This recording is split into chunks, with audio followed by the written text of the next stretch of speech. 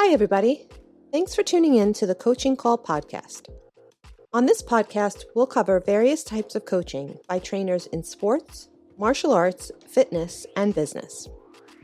We'll discuss each coach's methods to getting the most out of their respective athletes or clients and how they attempt to change the platform in which they coach.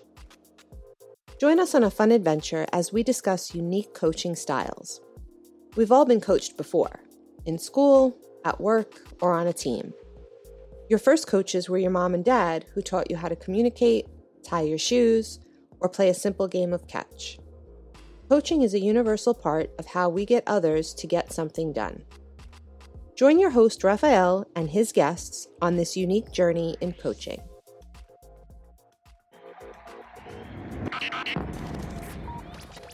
Hi, I'm Sifu Raphael, and this is the Coaching Call podcast. If you enjoy this episode, please subscribe and leave a review. This episode was made possible by listeners like you. If you enjoy my show, go ahead and buy me a cup of coffee. Make it a large. To donate, go to paypal.me/SifuRaphael. That's SIFURAFAEL. I'm trying to keep this podcast free of advertisements. Anything you can donate is greatly appreciated. Thank you. Start with you. Get connected to those tigers. Get connected to where your strengths are, where your natural proclivities are. And once you do that, when you look at others, you will be able to sense it in them. My guest on today's episode is Stephen Rudolph. Stephen helps people discover and align their tigers. In other words, their innate talents so they can thrive. Stephen, thank you so much for joining me on Coaching Call. How are you, my friend? I'm doing great, and it's so awesome to be here. Thanks for inviting me. Oh, it's my pleasure. It's my pleasure. So we are worlds apart, aren't we? We're on almost opposite sides of the planet. Yeah, I'm in Cambodia, so you're there in New York, so yeah. Just about 11 time zones away. Only. Isn't it amazing what the internet and technology can do for us? I mean, wow. Oh, yeah. Yeah, just imagine. Yeah. We couldn't do this 20 years ago. And if we did, it would be very difficult. We'd have to have a whole crew Oh, yeah. helping us accomplish this, right?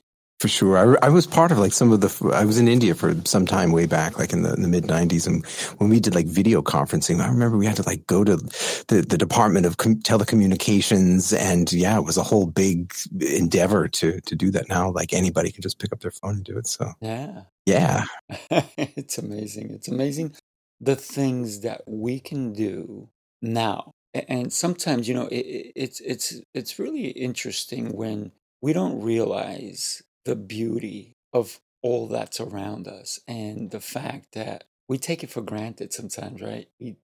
So you do something really, really interesting, and I definitely want to talk about that. But you have totally transformed your life. And from what I gather is you were teaching music or you were doing music in New York. But even before we get into that, talk to me a little bit about your childhood. How was it growing up? Who influenced you? What were the role models that you would say that maybe you didn't see them then as role models, but now when you look back, they're like, that person made an impact in my life. Who would you say? Right. So I grew up in the suburbs of New Jersey, just outside New York City, about 12 miles from New York. Okay, I grew up in the 70s and the 80s. Those were the times. And so if I think back to role models, well, of course, for me at least, my folks were both really powerful role models. My dad was and still is a lawyer, still practicing at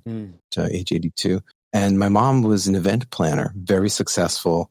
And so I watched both of them in their work. Dad just has this incredible ability to help people and to be there and to support others. So I saw that in him, into Rotary and always doing something good for the community. So he was a real role model for me that way.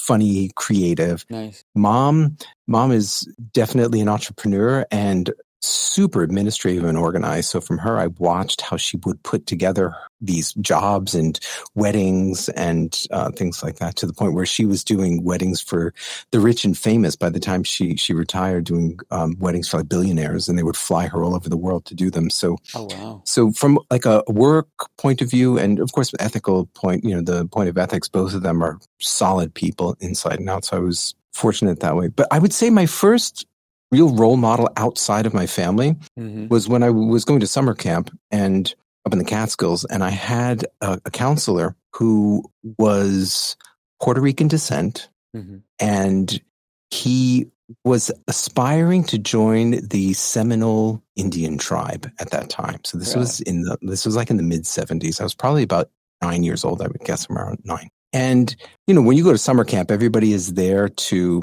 play ball, play baseball and archery and basketball and volleyball and soccer, all these kind of things. Right. And this guy had all these books on like traditional, Native American spirits, these big like coffee table sized books with these colorful pictures.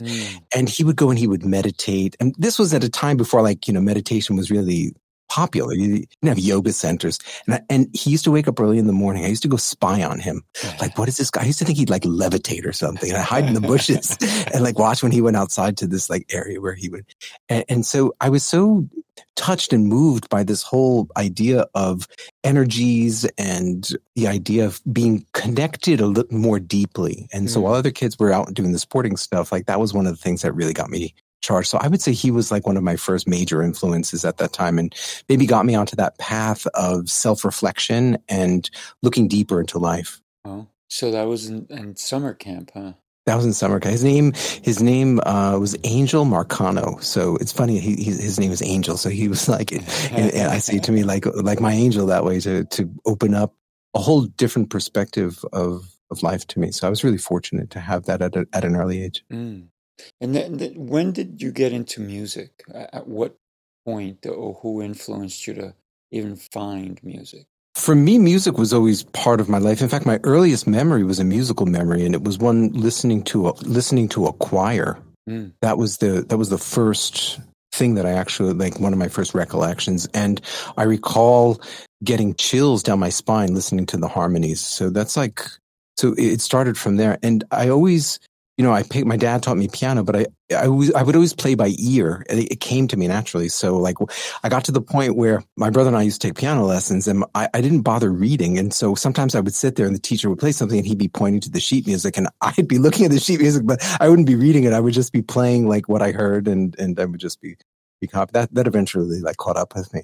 Yeah, from there it went from piano to saxophone to guitar and keyboards and bass. I eventually played drums. So for me, I never considered myself like a specific instrumentalist, but I guess I could say that I'm a musician, or maybe better to say that, well, I talk about tigers, right? So I have a big musical tiger that needs to be fed, and I still feed it every day, even though I don't earn money from it. I have a small keyboard here on my desk connected to some software so I can compose, and I love to write music, and just for myself. I make my own music and I listen to it. So sometimes I share it with friends. That's pretty cool. One of the things that which was surprising, and it's still, it's fascinating when I see even an orchestra and everybody's reading the music and they're playing at the same time. I'm like, how are they doing all this? It's so talented. And then I found out that some drummers don't even read music. They just, they know the songs, they've created the songs, and it's just in their head. Is that what would you say? Yeah. So any kind of theory is a tool to get to that deeper connection. That's how I've understood it, right? So if you take, especially from the Eastern perspective, I've spent the majority of my adult life living abroad in the East for most of that time. I'm in Cambodia now. I was in India before that, in Japan for 3 years also. And one of the things that I found living in the East is that many people know from either like Buddhist or Taoist teachings that everything is connected and everything is sort of connected to everything else. And one of the greatest realizations you can have is when you understand how all of these things are not individual things, right? But Mm. everything's on a continuum. So this is, I guess you could say, a fundamental premise or understanding of this way.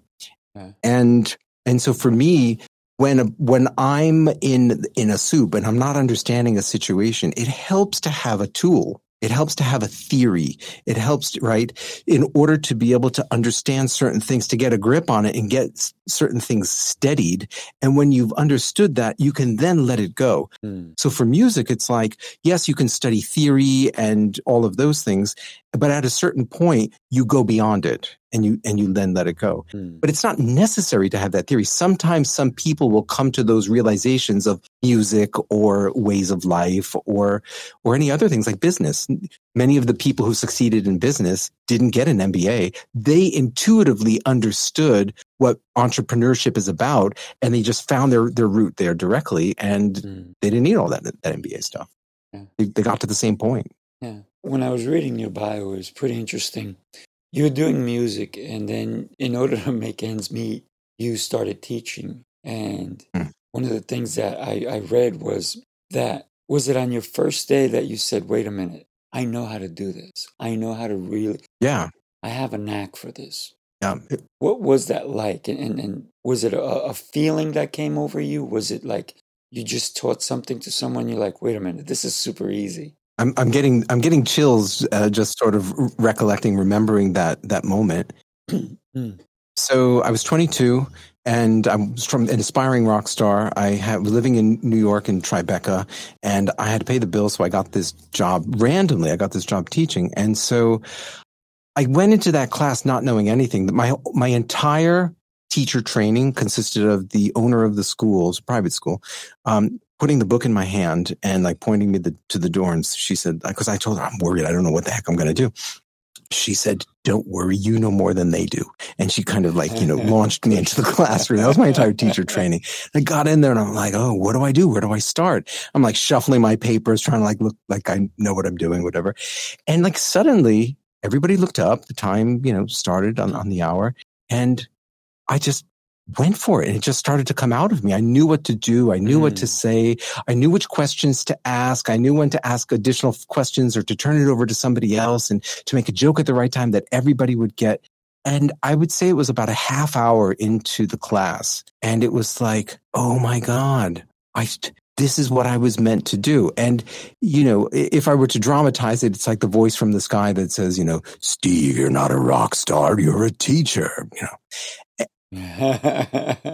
And there really was that moment. I mean, like, even if it didn't come that way, but the realization is beyond words, right? It's beyond words. It's just like whether you say, it's like one of those life flashing, those instances where your life flashes in front of you. So it was something like that. And it just became really clear that, oh my God, this is what I'm meant to do. I remember two things that I said to myself in that by the time the class ended. One was like, this is all I need to get high. That was like the first thing. And then the second thing I said to myself was, I could do this for the rest of my life. And I have. Wow. So I'm 55 now. So you can imagine that was some 33 years ago. Wow. That's so cool. What was that subject that you were pushed into teaching? I was teaching ESL.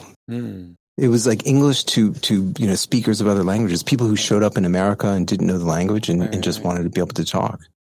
But I just sort of like it clicked with me. And when I talk about tigers, that's what that's about. Like, why did I know how to teach without ever having to? And why did I enjoy it? But other people wouldn't necessarily like do that or be able to do that or to find that same amount of joy. And so for me, that has a lot to do with your nature, with the genetics that you're built with, as well as some early life experiences that build into that. And it's sort of like you are pre-wired to be able to do that. And for some people, as I said, it's an entrepreneurial tiger that they know how to do that even without having done it before. And for other people, it's administration. Like my mom, she just does it naturally. My mom like not only takes care of all of her stuff, she knows like everybody else's to-dos, like, growing up in the house. And she'd be like, even when I go back to visit, it's like, didn't you say 2 days ago that you had that letter you had to send to the lawyer, blah, blah, blah, whatever. Did you send that yet? Wow. Sometimes I forget. I'm like, how does she remember that? Like that even slipped by me. So That's pretty cool. So that's just something that comes pre-wired. Yeah, yeah. And her mom is like that, or was like that, my grandmother. So that's where she got it from. By the way, I put your website up, feedyourtigers.com, and Yeah. we're going to talk definitely a lot more about that, and we're going to get deep into it. You were pushed into this position in a way, right? Because I mean, you needed money, you needed to live, right? Yeah. But someone saw something in you that you maybe didn't even see in yourself, right? No, not at all. I'll tell you what happened when I originally went for the job, right? So I went there and the woman interviewed me and she said, listen, and I had a resume that was probably about that long because I was just out of school. She says to me, look, she called me up after the interview and she said, you're a really nice young man, but you don't have enough experience and we've hired somebody with more experience than you. So I'm sorry, we can't give you the job. So I got a call from her like 3 weeks later. And she's like, the guy who we hired instead of you just suddenly quit. Would you be able to fill in? I was like, yeah. Like when? She's like, how about in an hour? I'm like, okay. I was playing my guitar. Really. And so I put my guitar down, run downstairs. I jump on the number 1 train, get uptown to where the school was. I run upstairs and like there she was waiting for me. So it wasn't necessarily that she had seen that in me, but afterwards she was happy that she made the choice because I really did give it my all and the students loved me and I got results with them. Yeah, well, you stepped into the role, right? But she did see something in you because I'm sure she probably interviewed other people who maybe were not. It's really interesting when we have choices to make, right? And the choices that we do make sometimes don't always pan out. And then we have to kind of like look back and say, what would be my next best choice? And so you were her next best choice. And, like you said, she was happy she did, and it worked out. And the fact that you were there in an hour kind of helped too, right? Absolutely. Opportunity presents itself, and sometimes we're not present for it, right? Or we don't see it. Yes. Because if you said, you know what, today's no good, I'll come in next week, she might have said, you know what, I need somebody now. And so she might have called the next person, right? So sure. Absolutely. When we have an opportunity that truly presents itself. Yes. What I'll say is that if you're present in the moment, every situation that you encounter it will present itself to you. Now, the question is, what do you do and how do you act or interact with that? And for me, when I'm in touch more with my innate potential, when I'm in touch with these qualities, like if I know that my entertaining tiger or my educative tiger is a big one, and I'm in touch with that, and then that opportunity presents itself, then I am aware of that.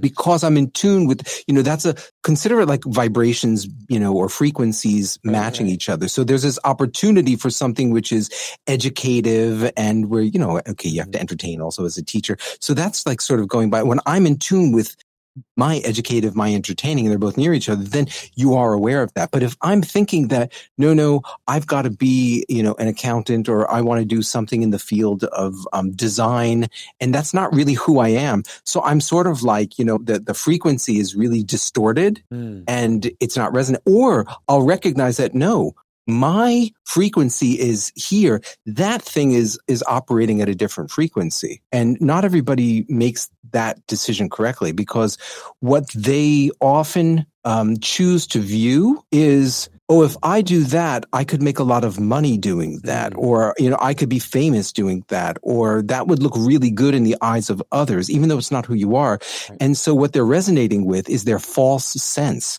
of what that particular job or situation is about. And then when they get in, they find out, hey, this is not what I thought it was going to be. And then... Wow. I love the fact that you talked about resonating and energy and even focus. So many people don't pay attention to the energies that are around them. the frequency, the vibration, because we all operate at a certain frequency. There's a vibration that we all are dealing with. Some of us don't recognize that someone's vibration could be like low or high or medium, but also we may come in with a super high energy and they have a low energy. And so there's no mix there. There's no harmony. So, and I love the fact that you talked about that. How do you, even as a teacher, how do you harmonize, if you will, Yeah.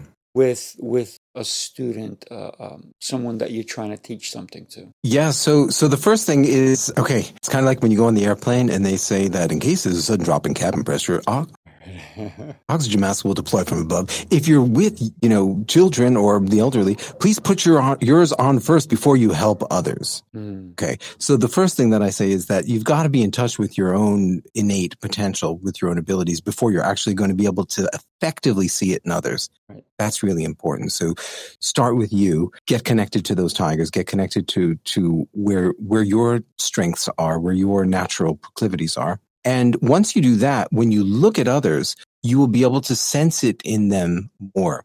And in this case, well, it depends what it is that you're doing. I know that you in your audience that you interact with are coaches of all different types.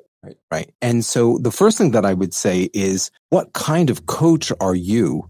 And how do you bring your tigers to the table as a coach? Like, for some people, I mean, in most cases, all coaches would need to have a big educative tiger. That's sort of like, if you don't have that, you're just not going anywhere. No. So that's like the first thing. Right.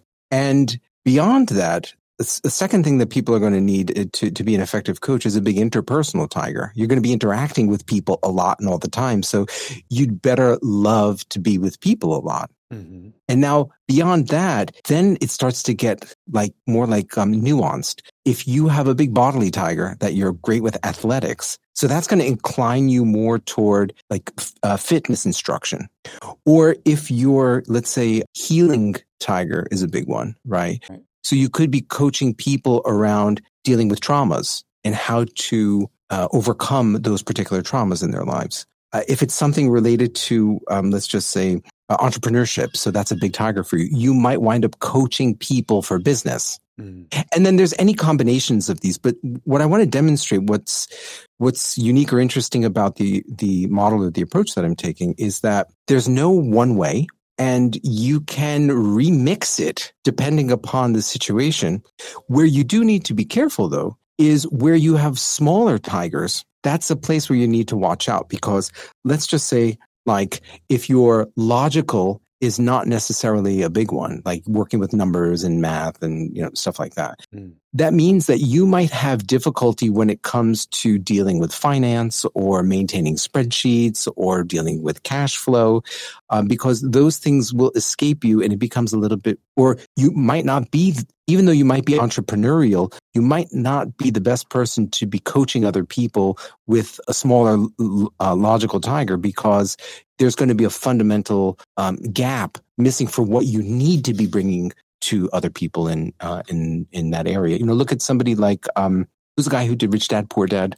Kiyosaki, Robert Kiyosaki. Right. So, he's somebody, a big entrepreneurial tiger, big logical tiger as well, big educative tiger. So he's very effective with his and entertaining. Right. So he's got good examples. He can explain it numerically. He can explain it entrepreneurially, and he can explain it well. Right. So that's why somebody like him is really good at something like that. You would take a look at someone like Tony Robbins, right? And while he talks about that, his intrapersonal is much bigger, and his healing is also much bigger. Like, he's talking about helping people to overcome bottlenecks and blockages that are holding them back. So you can see why certain people gravitate toward different types of coaching, and then what would make them better and more effective when they put those together. And there are unlimited ways that you can mix these things up. So that's like the first part of the answer to that, I say, is that when you're working with students, first you have to know what your tigers are and how you can best combine them together to be able to figure out who are the students or who are the clients that you could most effectively serve. Then, depending upon what it is that you're working with, okay, so if you were guiding somebody and someone came to you for business coaching advice, and you recognized in them that their entrepreneurial tiger is a small one, or it's not really that big, and they're saying, I want to go out, I want to start my own, you might say to them, hey, wait a minute. Do you really think it's a great idea when your natural ability in entrepreneurship is not necessarily your biggest asset? There are other ways that you can succeed and be happy. Right. And in some cases, like when I've met people like this, I've suggested that find someone, like somebody, for example, winds up like this. They are their bodily tiger is a big one. Their healing tiger is a big one. And they're really good at something, and healing. They're really good at something like massage therapy. Right. They know how to sense the pain in somebody. They know how to get right to it and to put the right amount of pressure, put that person at ease, and that person just feels so relieved. But then that person wants to open up a chain of spas. And this actually happened. Somebody once called me years back, and it was a woman from France. I don't know where she got my number. And she's like, I want to open up a chain of spas called Easy Spa, and blah, blah, blah. She was going on about this. We both determined that her entrepreneurial, because I said, if it comes to the entrepreneurial part, get ready that you're going to be marketing and you're going to have to get out there and get a lot of customers in and follow up with them. And do you really want to be doing that? Setting up standards and processes you're going to have to get investment because you're probably not going to be able to do that all on your own. And then she's like, oh, that's what it's about. Oh, okay. And we ended the call. So if you have a student that you're coaching and they come to you, rather than just saying, okay, you're not that naturally talented in entrepreneurship. Okay, you're missing something. Let's add it. Take this course, and you got to work hard, and you got to be passionate, and you got to want it, and you have to make sacrifices elsewhere. So you're setting that person up for failure. Oh, yeah. Absolutely. Because they don't have the natural underlying qualities to be able to succeed easily at that. And I would never want to say to somebody, you can't, or you are limited. Right. But what I do want to say is that any endeavor that you set out on is going to require certain abilities and certain natural abilities. And if you've got bigger tigers in those areas, well, it just makes it easier, and it takes less energy to move in that direction and to get return on the investment that you make. So we all have limited time. We all have limited energy. We all have limited resources. And if you're a single mom, taking care of 2 kids, and you're working a full-time job and a part-time job, and then you have this idea to open up Easy Spa, and then someone's saying, quit those 2 jobs and just go for it. And that person doesn't have that entrepreneurial or the administrative. You're not doing them a favor. You're actually doing them a disservice. So, this is one example, but you could take so many other examples from this. So my goal here, or my suggestion here, is with students, with people who come to you, know what it is that they're looking to achieve, help them also figure out where their natural abilities are, and get them to put their biggest tigers in the areas that will give them the greatest return on investment, and then to get support where those tigers aren't naturally as big. And that's why, and exactly what you said, is why so many people start a business 6 months, a year later, close it. Because, first of all, they didn't do their due diligence, which you talked about, right? Put the oxygen mask on yourself first. What are your strengths? What are your weaknesses? What can you handle? What don't you know? And in order for certain businesses to be successful, you may have to rely on other people. And if you don't have reliable people, even though you have to rely on them, but if they're not reliable, wow. Oh, absolutely. When we think about the kind of tiger that we are, you have an assessment, right? Before we even get to your assessment, you found, a $5,000 secret in India? What 5,000 a year. 5,000. I would call it priceless, but the literature, the literature that I studied while I was in India, it comes from the Vedas, which are thousands of years old. There's nobody really knows. They have thoughts, but we know that India is one of the oldest living civilizations. So there's a lot of literature that's in Sanskrit, and I had a very good friend who was a Sanskrit scholar, PhD in Sanskrit, and spoke, perfect English and knew that language incredibly deeply. So he was able to help me unlock much of the details that were in there. And that was related to psychology, philosophy, various things in literature, about the science of life, the science of knowledge itself. So there was so much that I was able to unpack from that. And from that knowledge, I was able to derive this idea of the tigers and then bring it into a more of a modern context and throw in some technology to make it accessible to people. So I feel like that's kind of what I did over the 21 years that I was there. It took me a while. You were in India for 21 years. Yeah, that was a long time. It took me. It took me actually it took me the first 5 years to break my Western frame, to stop looking at India from a Western perspective. Mm-hmm.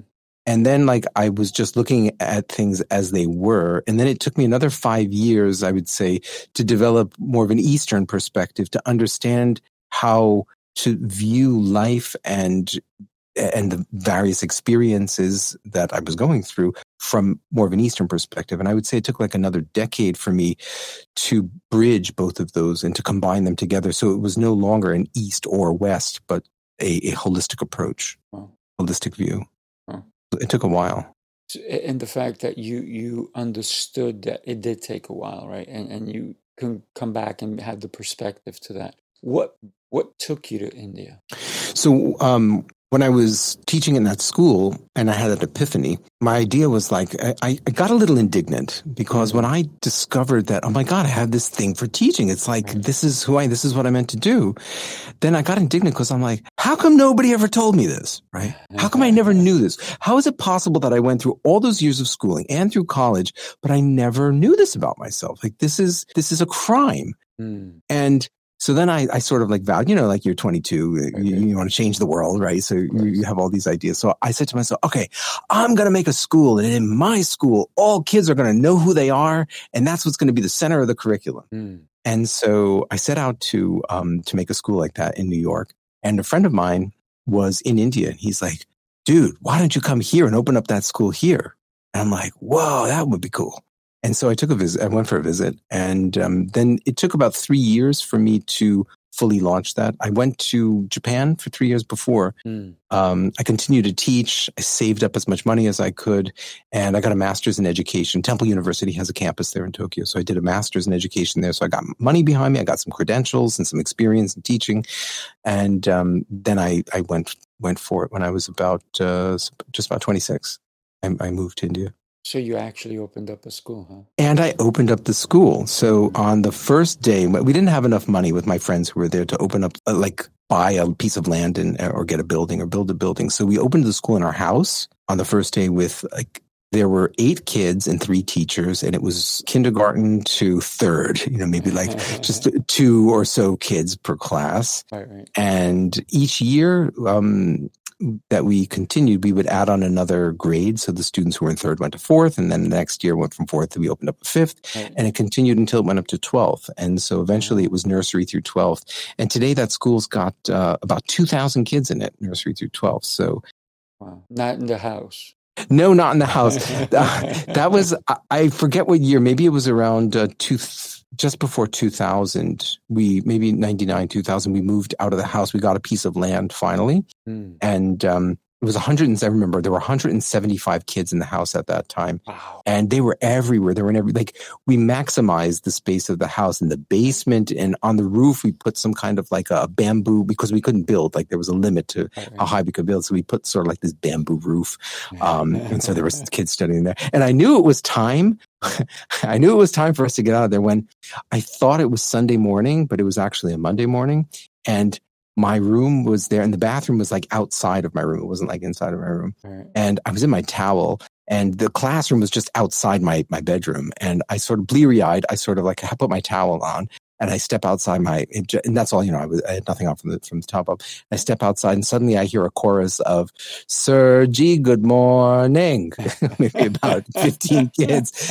And I said to them, good morning. They were about 5 years old. Good morning. And I sort of went sheepishly back into my room. So, okay, we have to change some things around here. Right. So but that was also beautiful, being in that experience and just being immersed by that. I mean, just imagine my educative tiger. I was swimming in it. Oh, yeah. So for me, it was pure pleasure. But then, of course, I needed to draw some boundaries, and, of course, got the land and got the kids out, and then school started growing. And, wow. Yeah. And true to the original mission, the center of the curriculum was and still is about each child knowing who they are. Wow. And so there's far less emphasis put on getting high marks and whatnot. Although, there is a pursuit of academic excellence, but it's not like that's the only thing. We did over the years find some students who were not academically inclined, but were incredible in art, in creativity, or in healing, or in being adventurous. So there were many other areas that we looked to help guide those children. So by the time they graduated, they knew where they were going, whether they were going to college or not, and if so, which kind of program, and then where it was going to lead to after that. So for me, that was the most important thing to that was my original aim, and it wound up being like that. So I feel like something was accomplished. I think we need that kind of schooling here in the United States, actually all over the world, if you will, because so many people don't get the education they truly need because no one knows who they are, right? They're just thrown into the mix, and it's like, you have to learn this, but you can't learn it because you're not capable, or that's not where you're supposed to be. Yeah. And I love that concept of maybe they were not good at math, but they were good at music, right? So, or the arts, or they were gifted in somewhere else, but we're going to put them down because, hey, your math stinks. Right. Yeah, the education system is very much set up for certain tigers. In other words, if you're linguistic and your logical tigers are big ones, and your administrative is a big one, well, it's a cakewalk. Yep. When we went through school, the kids who were naturally organized and naturally talented in language and logic, they would make a little bit of an effort and they would get huge results back, and they would get all the praise, and it would be like, rinse, repeat. They would go through this virtuous cycle, and they went, straight into really good colleges and into, high paying jobs eventually, et cetera. But if you didn't, if you had tigers that weren't necessarily strong in those areas, you sort of fell through the cracks. And like giving the examples that you were pointing out, we had one student who had this amazing ability for cooking. And after he left, and he had really average scores. After he left, he went to culinary school, and he became like this rock star chef, working in 5 stars and then cooking for, like, by the time he was in his early 20s, he had cooked for all these like movie stars and for like heads of state. And he set up his own company eventually after that. So that's what happens. That's what happens when you get aligned. But there is one thing I want to go back and touch on. Like you said, of course, being superlative, like nobody knows who they are. What we were talking about before, you were saying the example that you gave was about, there are some people who are like, let's say, musicians, but they don't even know how to read music. Right. Some people even say that about Pavarotti. They wonder, like, he never said it, but there were some people who said that he didn't know actually how to read it or to read much of it. Jimi Hendrix admitted that he couldn't read music. But yet they broke through, and they wound up getting to that end of being able to be an artist and express themselves fully through music, through instruments. So it's not necessary for everybody to have to go through the steps of schooling, training, theory, etc., in order to get there. But that's typically a very small percentage of the people, and typically their tigers in that particular area are massive.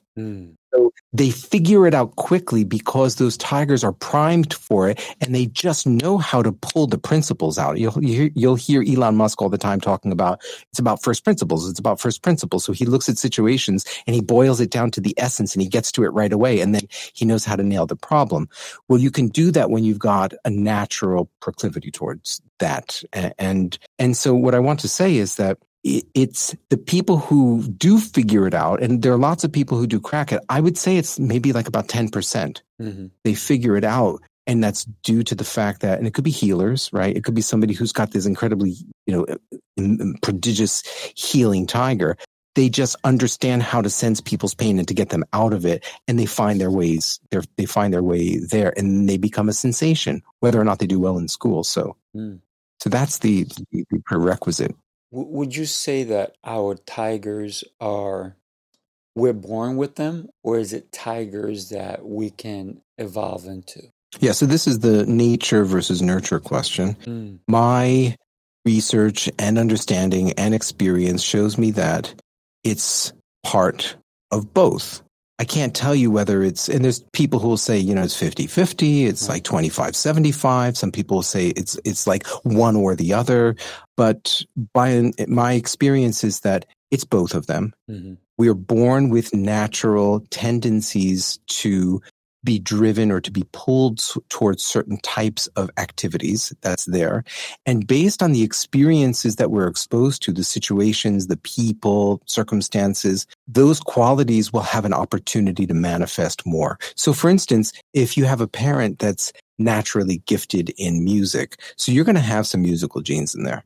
Right. And if you grow up listening to, their music is part of the everyday activities. The parents are playing music. You're exposed to hearing it, going to concerts, given music lessons, etc. So that tiger is going to, if you're encouraged to do it, that tiger is going to naturally grow exponentially. Mm-hmm. I can see it like in my daughter. So like in my case, my entertaining is a little bit on the bigger side. I know lots of people who are far more entertaining than I am, but I look at others and I say, okay, I know that I'm more entertaining than they are. I was always in acting. I was always doing things like that growing up. Mm-hmm. And I see my daughter, she's 2 years old now. And I also see her, she knows that she's funny. She knows how to be funny. Things that she says, the way that she says it. And recently what I discovered, 2 years old, she's got comedic timing. Really? Like she knows when to say, and I'll ask her a question like, are you going to put that stuffed animal over there? And she'll go, no. Well, what about that one? No. So it's like when she says it, like I can actually feel that she's got the, and she's caught that. She watches YouTube videos. She watches, TikTok from time to time. She'll flip through it. So from her experiences of being around me, where I have some sort of sense of timing like that, from seeing it from other people, she has naturally metabolized that and come to, if you want to call those first principles, or come to the skill of being able to do those things. And so for her, it's going to be that, but it's not going to be some others. For other children, it's going to be other qualities, whether those be, a visual type, like, drawing, coloring, painting, that sort of thing. Yeah. That's pretty incredible. What are your thoughts on prodigies? So my thought about prodigies is, it's sensitive in the sense that I'm always concerned about the child and the child's well-being, mm-hmm. and the child's being able to live. When I say, I don't say like live a normal life, but live a happy life, live a content life. In some cases, there's undue pressure that's put on them, or when they demonstrate immense talent in a particular area, sometimes they are either paraded or parents try to cash in on it, right, and to, bring them to a certain, and in the process, they can suffer socially and they can suffer in other areas of their lives. And I have somebody who I know who has a child that is just remarkable with mathematics. I mean, who was doing like algebraic equations when he was 4, just to give you an idea. Really? By age 4 also, wow. He had memorized by himself the periodic table with all of the atomic weights to 4 decimal points, like that kind of prodigious. And he was really challenged for many years socially, being excluded, being isolated.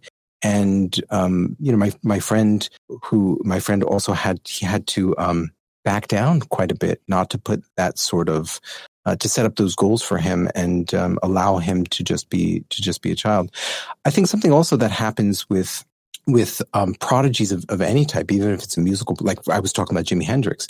Right. One of the challenges that I've seen them face is that when things come very easily to somebody, or I would say easily than the rest of the population, they are at, in terms of there's so many standard deviations away from the norm. So they just touch a musical instrument and play one note and everybody's in awe. Man. So what happens to them is that there can be a lack of motivation. because everything comes so easy. So there's almost no incentive to work hard, because if they just do something easily, they get the reward really quickly. Well, what we know about motivation and reward, is we need to have a challenge in front of us. When we've got a challenge that's just the right challenge, it's a little bit beyond our ability, but not too far, right? And so when you've got a challenge like that, then you work toward it. And when you get it, it's like, yeah, we've experienced this when we either in sports, or in video games, when it's too hard, so hard that we can't achieve it. We try again and again and again, and we keep failing. We get frustrated, and then we drop it. Right. But the opposite is also there, if everything that you do just comes so easily, you lack that motivation. You don't get the dopamine hit. You don't get a reward.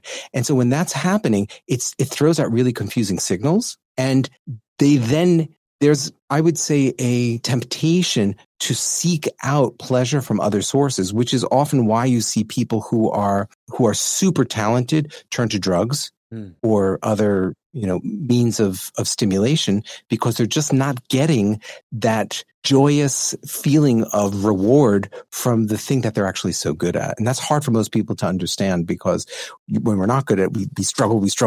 So it's painful for us, and we don't get the compliments. We have to keep working at it. They have the exact opposite. It can be traumatic, and it can be a curse in a way, for everything to come so easily. They probably feel isolated too, right? If you will. Yeah. So let's go ahead and talk about your assessment. I know that on your website you have an assessment that people can take. You told me that we can do it kind of live here, right? I'd love to jump on it and give it a shot. And I know we're not going to do the whole thing, but I want you to explain what would happen when somebody goes to your website, how it works, and everything else. Sure. So we have a test. It's called the MN test, the Multiple Natures test. And there are 19, I call them tigers, or your talents or potential or abilities.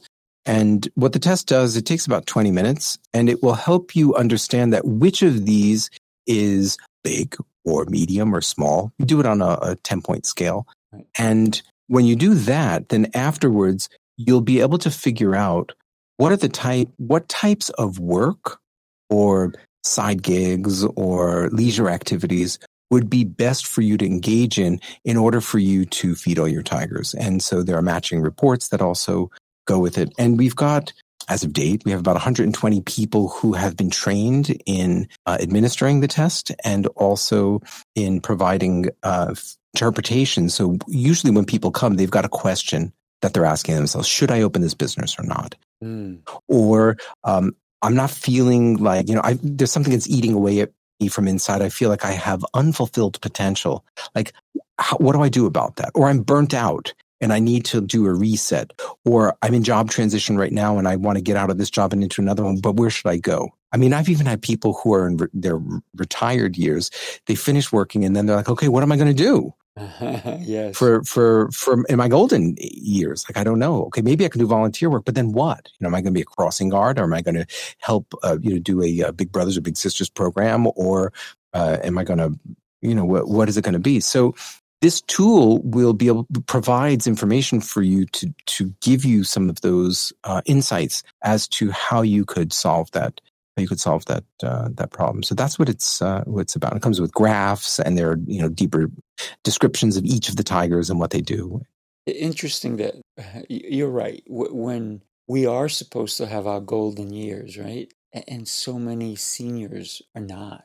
Look at how many people, they retire and they die 6 months later, because it's almost like their purpose is done. They're done. Sure. They didn't plan. You hear a lot of people, I'm retiring next year. What are you going to do after you retire? Are you going to sit home and watch TV? Are you going to do things? Are you actually going to live those golden years? And a lot of people who do retire, what they wind up doing? They become babysitters for their grandchildren instead of enjoying. So a lot of times, oh, Mom, Dad, I got to go to work. Can you take care of the kids? Yeah, and it's one day. And all of a sudden it's 3 days. All of a sudden it's every day of the week. And they have no life left. Now they're just caretakers again, instead of living their golden years. I like the idea of someone coming to your website, or even to you personally, and figuring out, I'm going to retire next year. What should I plan on doing? How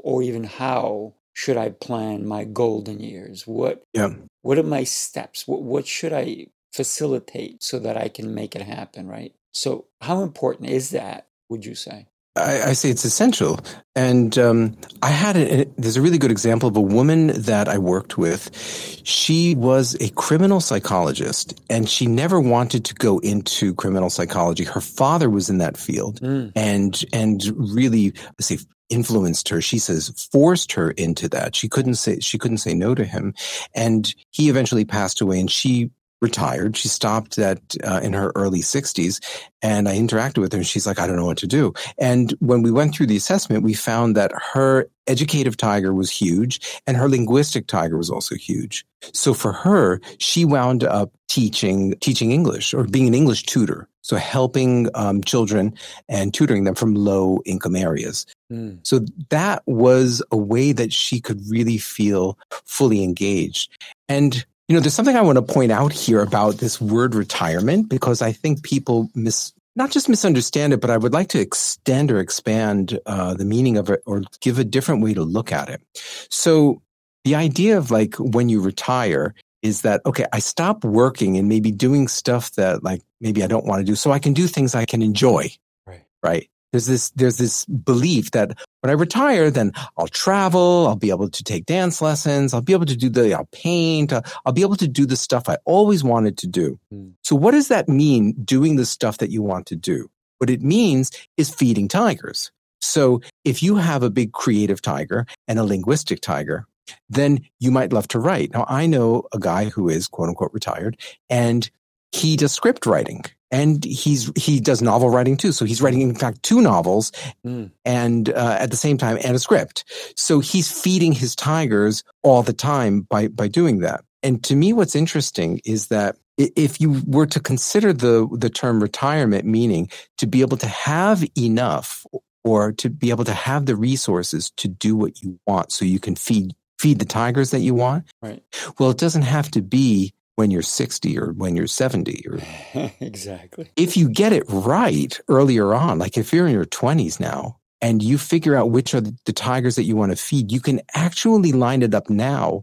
So you're feeding most of your tigers, or the big ones, in the main work that you do, as well as in maybe some gigs or in your hobbies. So you could technically be retired in that sense, even though you might not have the financial resources to be able to stop working. But you might be in a position where you love your job because it's feeding your big tigers, and you've got a little Etsy thing going on the side, and you play some music, with your kids for fun, or take care of your grandkids. It could also be that, like, if your providing tiger is big, you might love to do that. So, but the choice is yours. Right. And that is possible. That is possible to have that earlier, but you need to be intentional about that. You need to know your tigers, and then you need to have a strategy how you're going to feed them. Your test is 19, right? 19 tigers? Yeah, there are 19 that I've identified. Would you mind going through it? Sure, I can do all of it. So there are 2 sets of tigers, and this is also really interesting. It's like a left eye and a right eye. So one set of tigers is a set that I created out of my research from India, and another is a set that was proposed by Howard Gardner, who is a professor of cognitive psychology at Harvard. And he proposed Gardner's idea, and this really is what got me started in the first place. In 1983, he came out with a book called Frames of Mind, and he challenged this idea of IQ, saying it's not how smart you are, but it's how you are smart. There are many ways to be smart, what he called multiple intelligences, not just like intelligence. And so there he talked about bodily intelligence, so being smart with your body. Interpersonal, so being smart with people. Logical, being smart with numbers. Linguistic, with words and language. Visual, so being smart with any kind of visual things that you see, coloring, drawing, painting, and the spatial things as well. Musical.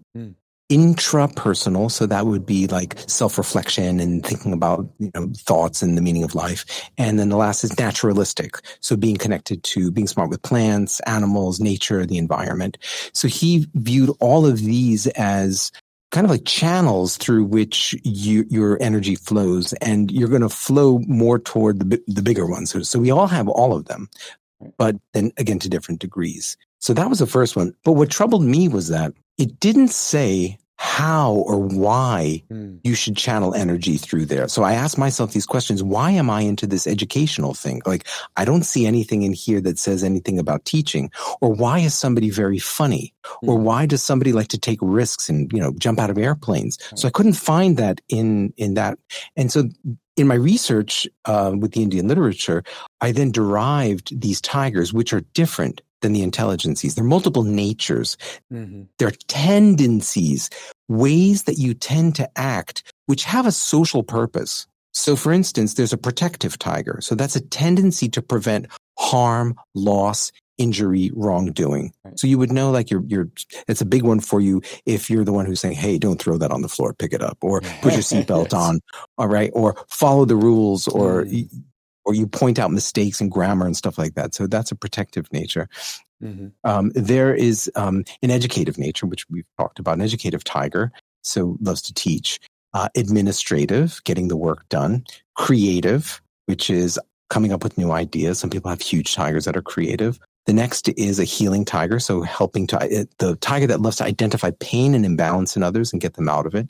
An entertaining tiger, which loves to attract attention and to amuse people.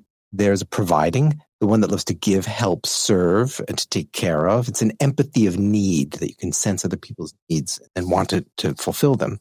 Entrepreneurial. And then the last one is adventurous. So that's all of it. And taking risks, right? So those are all of them. And again, for me, the cool thing, so you can do this little experiment. Even if you're listening right now, I ask people to do this. Think about like your left eye and your right eye. So like if you close, or you put your hand over like, one of your eyes and you keep it closed and keep it fully closed. So there's no light that's going in, and you look around for a period of time. Do it right now. Yeah. So, so what do you notice while you've got one eye closed? What's happening? Like, how does it feel? What are you sensing and experiencing? I'm going to tell you what's going on with me. I'm odd. One eye is nearsighted, and the other eye is farsighted. Okay. So that's why I'm odd. Keep that hand covered like that. Keep it there for a period of time, because it's the duration that's important. Oh, okay. But like, what are you experiencing right now? Blurriness. Okay. Right. So everything's unless it's really close to me. Okay. Like if I put my hand here, I can see it really clearly. Okay. I can see all the tiny little lines. Okay. But here, but you probably feel like something's incomplete. Correct. You might feel limited. You might feel like that you're uncomfortable. So I'll count to 3, and when I say 3, take your hand off and just see what happens when you take your hand off. Are you ready? Yep. 1, 2, 3. Clarity. Whoa! Right. Everything just opens up. It's like, I see the full picture. So for me, these intelligences and natures, and this is the interesting thing about this model, is it's not just one set of qualities, because one set of qualities is like, looking at things with one eye. Monocular vision. It's 2-dimensional. Right. In this model, I'm using 2 different sets that interact with each other, which gives you this 3-dimensional understanding of a person. So now just see how it works, right? Your protective nature, this protective tiger, you want to prevent harm, loss, injury, wrongdoing, injustice, right? The protective tiger wants to eat. Now imagine that your bodily intelligence, right? Your bodily tiger is a big one. So protective plus the bodily, what does that lead you toward in terms of a career? Want to protect with the body. Want to protect with the body. Yeah. You want to help people, right? You want to maybe doctor, nurse. Can be. I mean, but things like a police officer, right? Fireman, military, right? Bodyguard, right? So that's the protecting with the body. It can also be some of these things too. They will be there in nurses and also with doctors. Now let's move it down a bit. Let's just say you want to protect, but your body is not like your big tiger, but your language and your logic are big tigers. So it's like protect with language and logic, protect with language and logic. Right. Educator. Can be. Yeah, but a lawyer. Right? A human rights activist. So they don't need to like rough people up or to, give them an uppercut. Here, they use language and logic to protect. And you can keep mixing these things up in this 3-dimensional way. So like you could take that bodily and then mix it, as we said, with educative. It could be a fitness trainer. Right. You could have bodily plus healing that brings you like Reiki or physiotherapist or massage therapist. If it's the language plus healing, well, then that could be a psychologist or so. Can you see how this like Oh yeah. all the fireworks start Oh, going? that's I love it. It's so cool. Yeah. That's really That's cool. what goes on. So what I love to do is help people figure out which are the big tigers and then how to mix it up. Yeah. How to mix it up, how to feed all those tigers and like find different ways to combine them. Then it becomes cool. You get to like keep remixing your life, not just, like you get to do like a cool remix. I like what you just talked about, remixing your life, because we all, whether you like it or not, unless you're in a cell your whole life, we go through transformations, right? We go from when we're a toddler to 10 years old, then we go to teen years, then we go through a young adulthood, then we go through adulthood, and then we go in even in stages in life of in your 20s, your 30s, your 40s, your 50s, your 60s, your 70s, your 80s. And for those of us who are going to live to be over 100, me being one of them, we go through so many stages in life. And I'm thinking that the stages in life derive from two things, right? Your capacity to improve and learn, and your understanding of those two things. What are your thoughts? Yeah. So I like your question a lot. For me, it's your understanding of your ability. So you're saying that this second one that you said, that's something that happens over time. We tend to understand ourselves better as we get older. So that's one thing. And on the other side, what I want to say is that when we go through these different phases or stages, life, the circumstances of life change. Mm-hmm. So it's our ability to be able to look at what our natural abilities are and to adapt and to adjust to them for each of these changing scenarios. So we start off and we're students, and from there we're then working, and then perhaps we have families, and then we're looking to gain some stability. And then at certain points, some people might pass away, or, we get, as I mentioned, we get married along the way. Mm-hmm. And so there are so many of these we have to move there's a pandemic that happens. So life is constantly happening to us, and our ability to understand and then to be able to adapt these natural abilities to the best of the opportunities that are in front of me right now, that seems to me to be like the balance between these. Our capacity to improve does depend on this, but I also really want to point out one thing.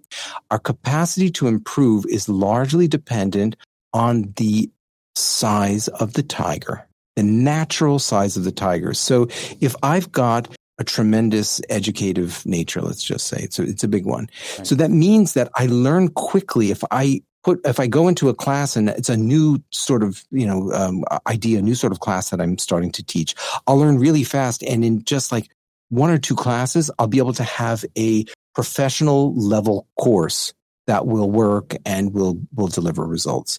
Somebody else whose educative tiger is not as big, they might need to run that course for a year before it gets to a level that they say, okay, now this is really working and I've gotten a lot of feedback. And for me, it's, my logical is not nearly as big. So if I've got to do something with mathematics, with finance, et cetera, so I'll put in all this time, and even I've learned a lot over the years. Even I've made attempts at it. Even I've done courses, but still it's like, I still have to put in a lot of effort to get back a little bit of results. So I think that that's important for people to keep in mind. Oh, yeah. Effort is there, but don't underestimate the power of the natural talent and the size of the tigers.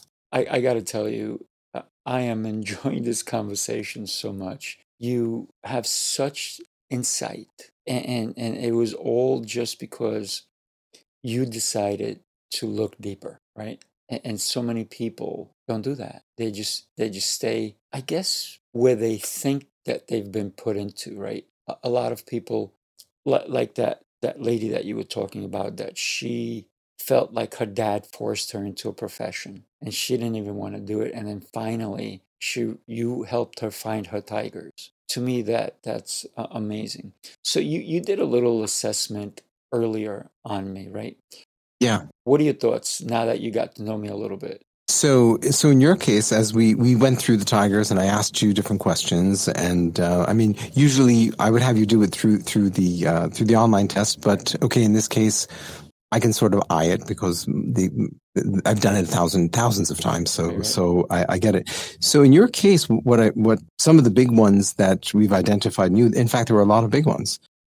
Your gross bodily, so your athletic ability, your dexterity, your interpersonal is also big, and that we've seen. Like, I haven't seen you doing sports, so I can't say, but I can definitely see that you're connected, that you are present, that when we're interacting, your eyes are open. So, you know, you're curious, you're inquisitive. So all of that definitely validated. You mentioned that your logical and linguistic were about medium, and many of the others were big ones.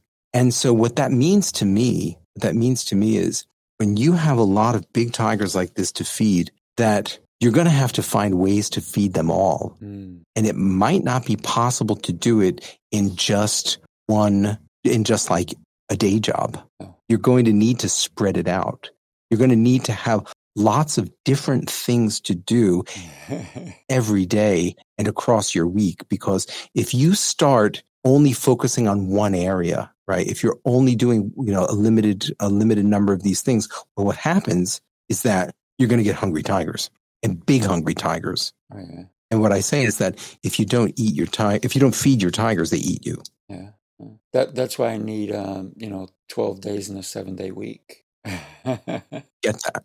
For me, it's always I feel like the more I get into things, the more I evolve. And for me, learning is, oh my gosh, it's beyond. This is why I'm addicted to my own show, because I get to talk to amazing people like yourself. And I learn, and you taught me so much today, but I'm constantly reading, I'm looking things up. And even one of my clients yesterday said to me, you're always doing something, you're always moving, you're always learning. What don't you know? What career haven't you had? And I even told you before, it's like, my purpose is to live, and I got to live fully. So yeah, I don't know. And I don't want my tigers to eat me, right? I want to keep feeding them. But man, I have a lot of tigers. And I think that's what makes me an entrepreneur, because I'm not satisfied with the status quo. There is no status quo. There's something else that I haven't done yet. I need to go do it, right? Absolutely. What suggestion would you give someone like myself, an entrepreneur, people who have it all, but still pursue more? That's the kind of people I kind of align myself with, because there's still hunger in them, right? I'm a hungry tiger, if you will. So what's your suggestion for someone even like me? Well, if you think about just regular food and appetite. It's not like you eat one meal and then you're satisfied for a day or a week. You're going to get hungry again, and you need to keep eating throughout your life. And the tigers are very much the same. When you wake up in the morning, you've got these tigers inside of you that need to eat. And by eat here, I mean to act. You look out at the world and you say, okay, who am I? And what have I got here? And what does the world need from me? What is it asking from me? In some cases, some people can self-plan or determine that. They can create their own companies or make their own hours or do their own, etc. In other cases, some people don't have, they might lack that entrepreneurial tiger, a big one, and they don't know how to set up their own schedules, which is why they go to work for people who do. Mm-hmm. That's why there are, people who start businesses and then people go to work for them. So, what I would say, and, this is advice that I would give to anybody, which is just make sure that you keep feeding. You're going to have to feed those tigers. It's not like, you're making that choice. You're going to have to feed them one way or the other, because if you don't, like I say, they're going to eat you. What does that mean? They're going to eat you. What it means is that you'll get frustrated. When you don't feed them, you're going to get a sense of frustration inside. You're going to feel like angst, anxiety. You're going to feel antsy, like, there's something like I'm bored. You're going to start like shaking your feet, shaking in your seat, tapping your foot. You're going to want to get up and you'd be walking back and forth across your room like, So yeah. If when you're in that situation, what's going on at that point is that in your brain, there is a lack of dopamine. So dopamine is not releasing. So dopamine is that, as I said before, that motivation and reward thing, that when you do something, you feel, you do it, you accomplish it, you feel good, and then you want to keep repeating that cycle. In that sense, like dopamine in this case is actually the satisfaction that you get from feeding a tiger, right? That's chemically what's going on in the brain, right? You have a challenge, you set it up, you do it. It's like, yeah, okay, I nailed that. I did that thing. So you feel sad. But when you're not feeling that, when that dopamine's not releasing, you feel like a blockage. You feel like hungry.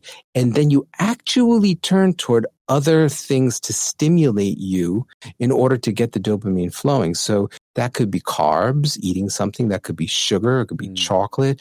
It could be like, not just a cup of coffee, but your second or third. It could be, smoking or vaping or stimulants of various types. It could even be things like what I call retail therapy. Go buy yourself another dash. You fill in the blank. You know what it is that you got a weakness for.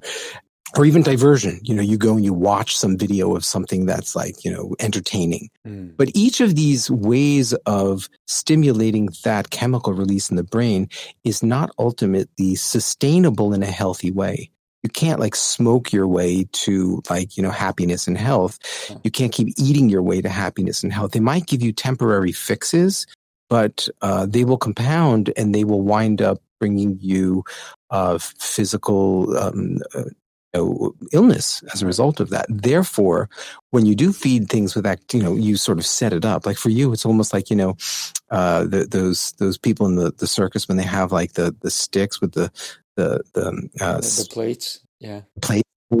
So you've got like, maybe like 15 of those that you have to keep going and keep doing. For other people, it might only be 3, 4, or 5 that they have to just go back and forth. So it might be easier for them to just feed a couple of them even in one job and maybe in a little bit of a hobby, and they wouldn't have to worry. So the advice that I would give to you is be prepared that for your whole life, you're going to need to be like feeding lots of tigers, and therefore don't neglect any. And when you're feeling some angst, and when you get the trigger, when you suddenly see yourself like reaching for that second cup of coffee, or you're going for, something that you don't need to eat or stimulate or buy, just use that as an example to say, whoa, which tiger is hungry right now? Yeah. Like that's the connection. If you can make that, you'll stop and then, for me, maybe it might be something musical. Like I haven't done something musical, let's say in 2 days, and it's like eating away at me. And I don't realize it's like frog in the frog in the pot. And I'm boiling alive and I don't even realize it. And I said, okay, you know what? You just went for another cup of coffee and you stop that. Okay. Do something musical right now. Take 20 minutes. Yeah. I'll pull out and I'll turn on my keyboard. I'll put, bring my music software and I'll compose something really quick. Within 10 minutes to 50, I'm so buzzing. It's like the equivalent of, a double shot of espresso. And suddenly I'm awake again. Yeah. It is. People don't realize how powerful it is just to feed a tiger. And that's why I say, don't be lazy to feed the tigers to give yourself a boost and give yourself a charge. Of course, make it sustainable. Get it into your work, get it into a part-time gig, get it into a hobby if you can. But yeah, so that's my advice. That's a natural high for me, right? And for you too, right? Once you're into it, it's like, feels so good. Yeah. And so many people are not listening to their tigers, right? And this is why all of my listeners, anyone who's even watching on either YouTube, Facebook, LinkedIn, and if you're watching the replay, you got to go and reach out to Stephen. Stephen, you have been just a wonderful and an amazing guest, and I want to thank you for that. You've taught me that, I got to take care of my tigers, but also sometimes you need to have a relaxing tiger too, right? You got to chill sometimes. Sure. Yeah, you have to give them a break too. You can overfeed them. Absolutely. Yeah.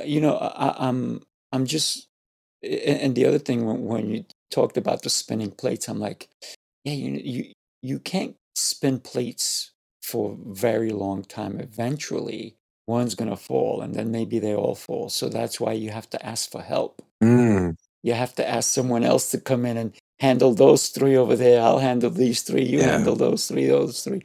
And so sometimes we forget that there are people that we can rely on that can help us. right? So we can achieve more through teamwork. Yeah. Oh, absolutely. Because they'll have tigers that are big ones where you don't have. And so it's a perfect opportunity, like, puzzle pieces, getting people to, I'm not necessarily, someone's not so creative, but they need creative ideas. Go to somebody with a big creative tiger, get them in, insource their creative capacity. And somebody else might be more administrative. Utilize them to help you get your act together. So that's where great teamwork happens, when you leverage each other's tigers. Stephen, wow. Thank you. Thank you. This has been so much fun. Oh, my goodness. Thank you so much for having me. I really enjoyed hanging with you. Yeah, a lot of fun. And just before we go, I know that you had a shift, right, if you will, because you were going to leave Cambodia, but the pandemic hit and then you stuck it out. You're still in Cambodia. Where are you off to when you do decide to move on? No idea right now. It could be anywhere. Given my past, if I hear a calling and it sounds right or it looks right, then I might consider that. But right now, I guess it's really who knows. I'm here, and I'm now here in Cambodia, and all is well. And so let's see where the next call comes from. Awesome. All right, my friend. You have a blessed day. Thank you so much. Okay. I hope you enjoyed today's episode. I'll be back with a new episode and a new guest. You can find all episodes of the Coaching Call podcast on Apple, Anchor, Spotify, iHeartRadio, Stitcher, and wherever you listen to podcasts. I ask that you please leave me an honest review. This episode was made possible by listeners like you. If you enjoyed this episode, go ahead and buy me a cup of coffee. Make it a large. I'm trying to keep this episode free of advertisements. Anything you can donate to the cause is greatly appreciated. To donate, go to paypal.me/Sifu Raphael. Thank you, and I really appreciate your help.